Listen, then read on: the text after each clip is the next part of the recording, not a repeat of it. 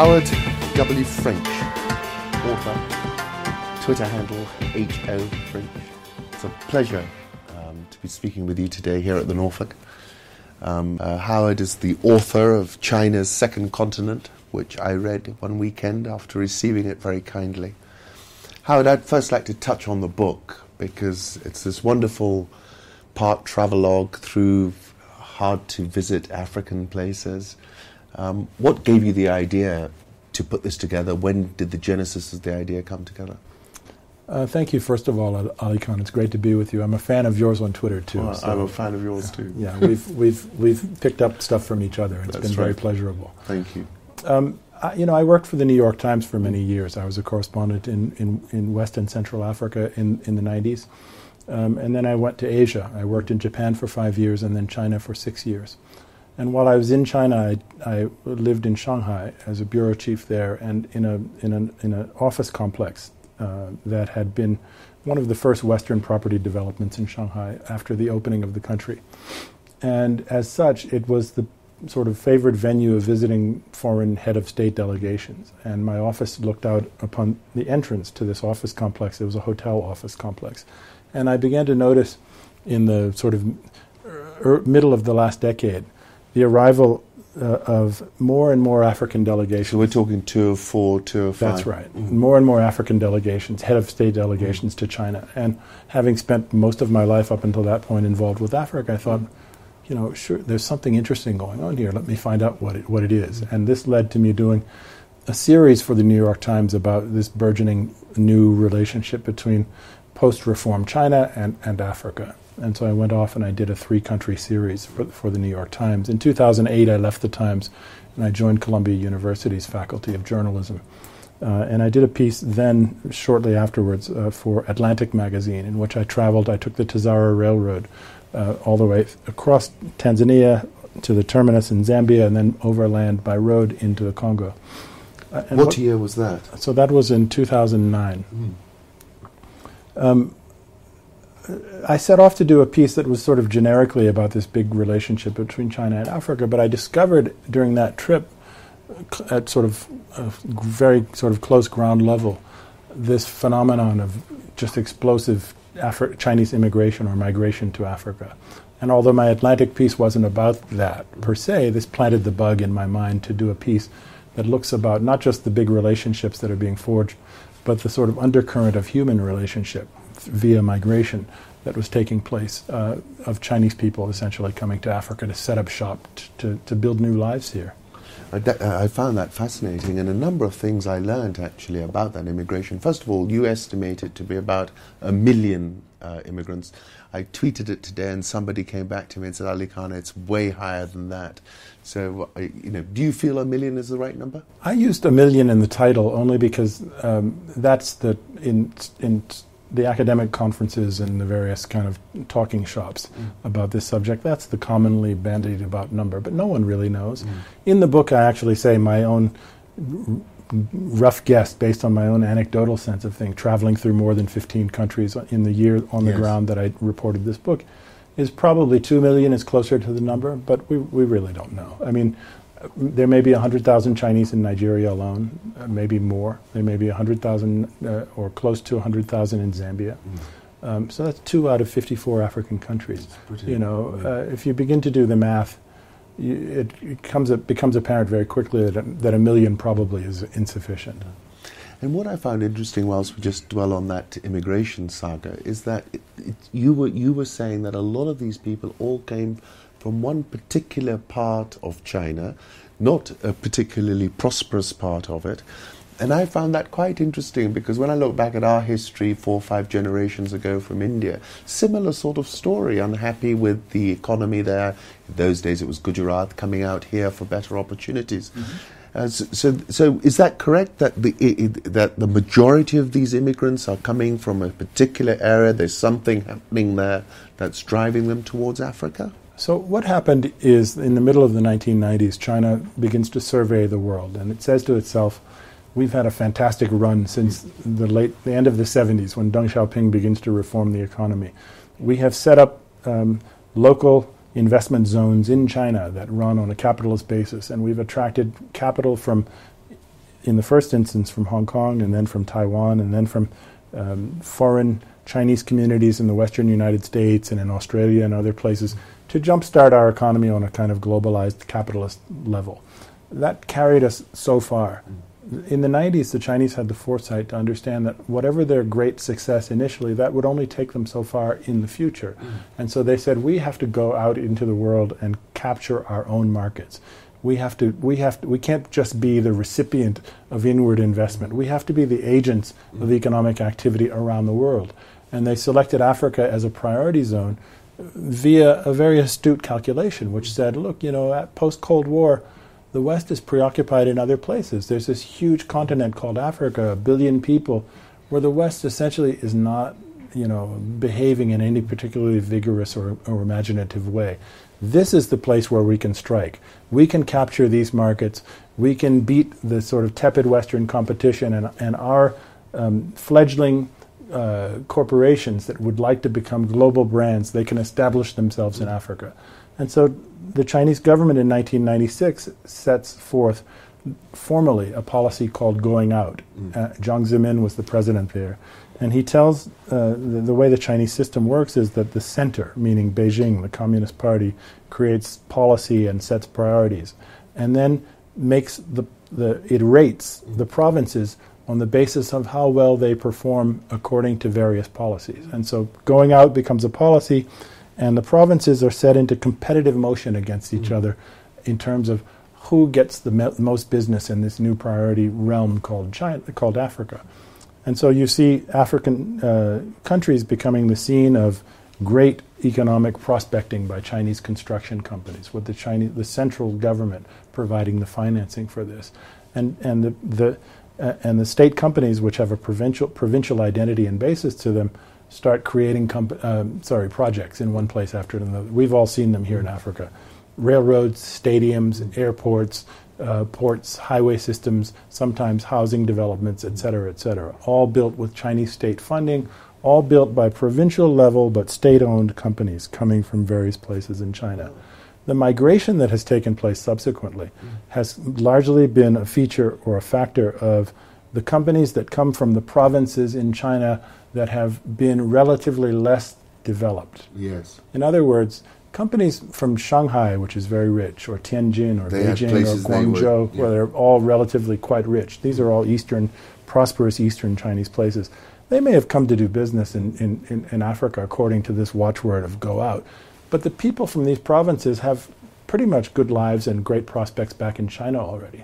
The people from Sichuan or Henan or Hunan or Hubei or Hebei, I'm sorry, some of these to an unfamiliar audience may sound like similar sounding names, but these are all the names of sort of central and central western provinces in China where the economic takeoff has not happened as vigorously as on the eastern coast. They send their construction companies here, and the workers discover, wow, first of all of the myths and stereotypes that they have heard of Africa are largely untrue.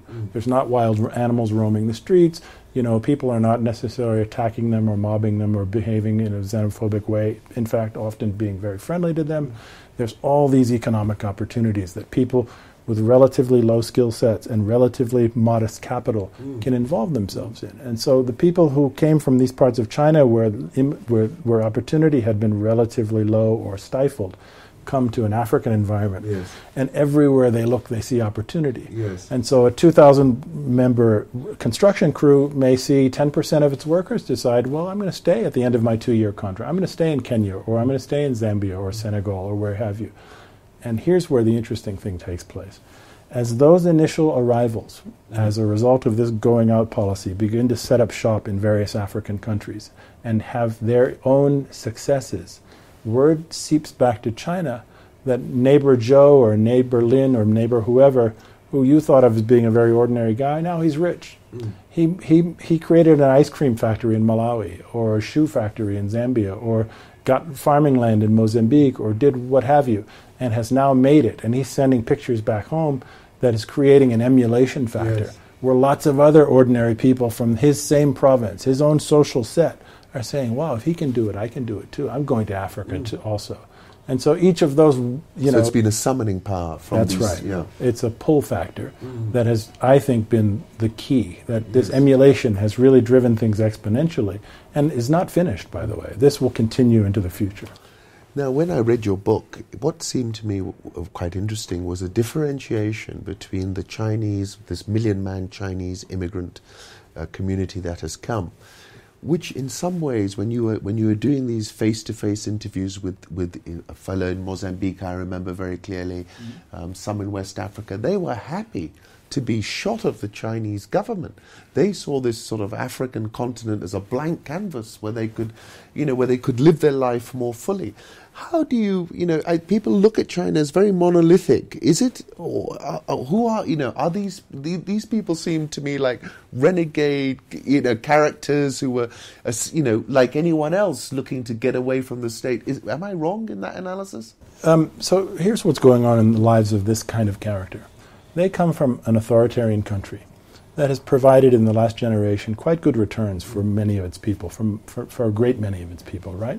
But which is nonetheless repressive in many ways. First of all, along with authoritarian political power comes a lot of corruption. The state is always hitting, or the party is always hitting you up in one way or another for money, for licenses, for payoffs, kickbacks, et cetera, et cetera, et cetera.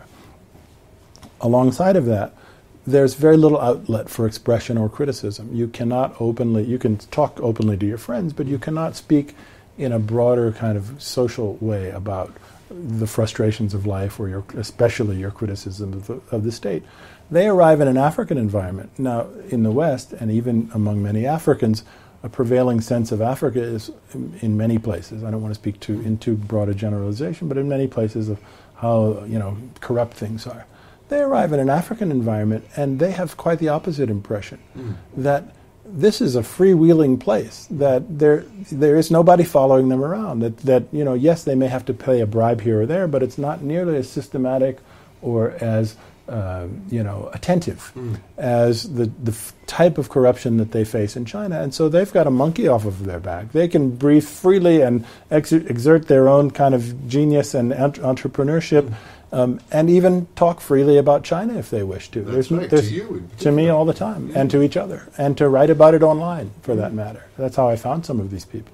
So that's very interesting that, we have this two-tier. We have the state operating in a certain manner, or this very flagship type things where there's huge commitments to the continent, and then this entrepreneurial class, which, like so many other entrepreneurial classes that have come to Africa, has done extremely well.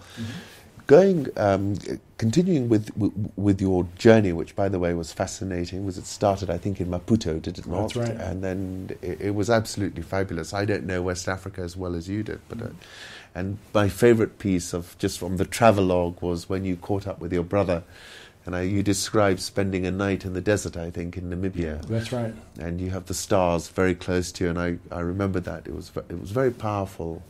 So congratulations on that. Thank you. Thanks. A couple of questions which I want to come back to. Given, we've got this very big US-Africa summit, if I can just touch on, I'm sure you're bored to bits being asked this question, but people tend to see it in a binary way, US versus China in Africa. How do you contextualize this? Is it a collision? Is it a win-win? Is Africa winning because we got more trading partners than before? Who holds the balance of power in this relationship? How do you see it? I think that Africa is entering into a moment of maximum possibility for itself.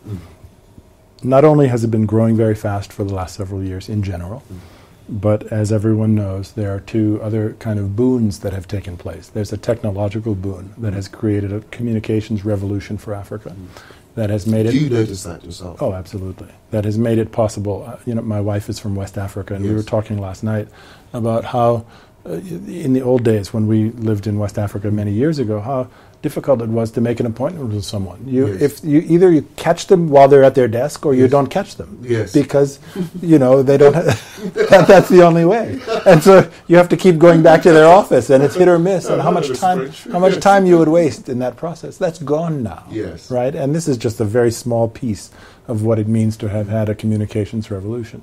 So there's these technologies which are just completely erasing all sorts of barricades and hurdles that had stymied Africa's the sort of momentum of life in Africa. Yes. And that's really important. That's a great way to characterize it. At the same time, you have what a lot of people have commented on, which is this demographic boom that has risks to it, but which also offers... Everyone keeps saying it's a dividend, but it does have risks. It has risks, for sure. I mean, historically, if you've got lots of young men without a job, you've got trouble. Yeah. And so you asked me about win-win, which is actually a Chinese propaganda term, which I have problems with. Well, you were one of the few people who described it as such, and I'm tired of hearing it because it's really like a trope now. Yes, and it's patronizing. It's very patronizing. What we're doing is, of equal benefit to both parties. Well, nothing could be further from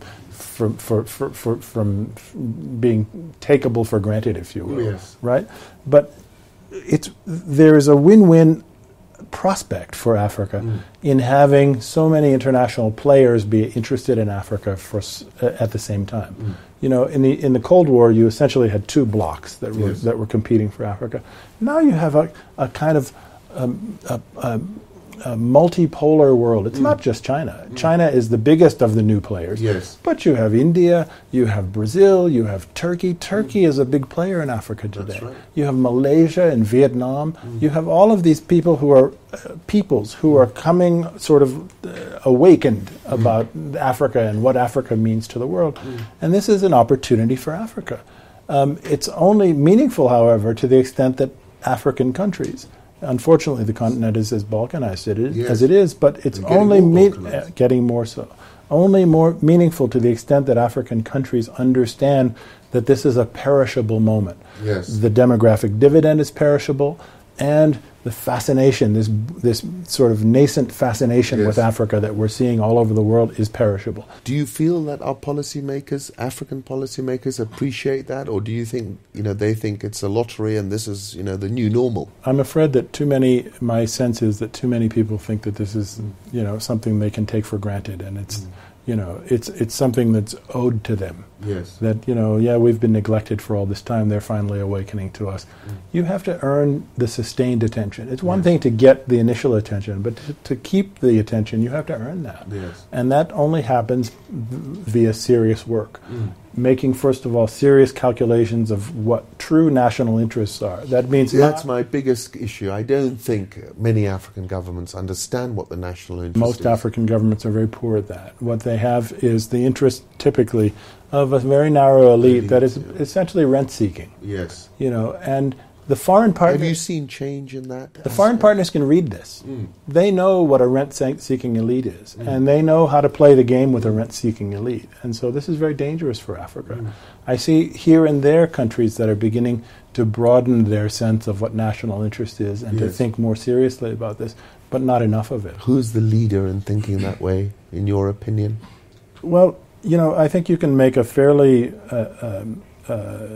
important correlation between countries that have a kind of a genuine sense of democracy kind of coursing through their lifeblood and a ripening sense, not a mature yet, but a ripening sense of national interest. Yes. So in a place like Ghana, with all of its problems, and Ghana has had a lot of problems very recently with the currency, and this is a classic Ghanaian problem of coupling the election cycle with irresponsible spending, so that the incumbent party can try to win the election. However, you've had a pretty interesting conversation with Ghana about managing new resource wealth. And I think this bodes well for the future. I think, the tapping of new resource wealth in East Africa, which is going to be massive, is at an earlier. You think it's going to be massive? I do, but it's in an earlier stage in its life cycle than it is in Ghana yet, and so it's hard to know just how serious the national interest discussions are going to be in these places. I wouldn't say that the initial signs are terribly encouraging. Here, East Africa. No. that, how do... East Africa, you're talking from Mozambique up? I'm talking Mozambique, Tanzania, Kenya, Uganda, I'm afraid that the idea of a windfall of essentially hydrocarbons, yes. What this means and how to manage this properly and how to get the maximum benefit for a broad national interest yes. has not been discussed and debated and, most importantly, integrated into the kind of political class That's discussion as it needs to be. Here's the thing, so you have typically in these kinds of resource play situations a 20 or 30-year window where the known reserves are going to be drawn down. And yes, in some cases, new minerals, or in some cases, that same resource will be more and more will be discovered. So 20 or 30 years doesn't express the full life of it. But let's say you have a 20 or 30-year run in oil or gas or what have you, right? That's an opportunity to turn this underground wealth into above-ground wealth. What does above-ground wealth mean? Above-ground wealth means you have created a different kind of human landscape. You've created a population base that knows how to create wealth through its own ingenuity, invention, labor, effort, entrepreneurship, right? That comes via education. That comes via creating a kind of predictable set of rules that are enforceable, that are unbiased, that are not regional or sectarian or partisan or tribal, etc. And frankly, there's not enough of that kind of ethos yet in the East African discussion, so far as I can